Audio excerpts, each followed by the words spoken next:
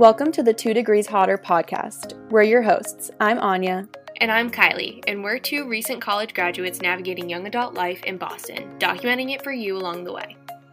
From college advice. So, my school actually didn't have the option to join Greek life. I was in a sorority I joined as a sophomore, which I know discourages a lot of people. It's also really easy to kind of get caught up and make it your entire life. I think in the end, you kind of get out what you put in.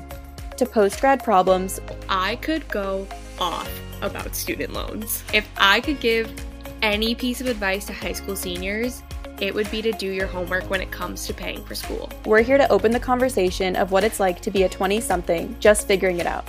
We're excited you're tuning in on Spotify, Apple Podcasts, Google Play, or wherever you like to listen, and we hope you enjoy this podcast.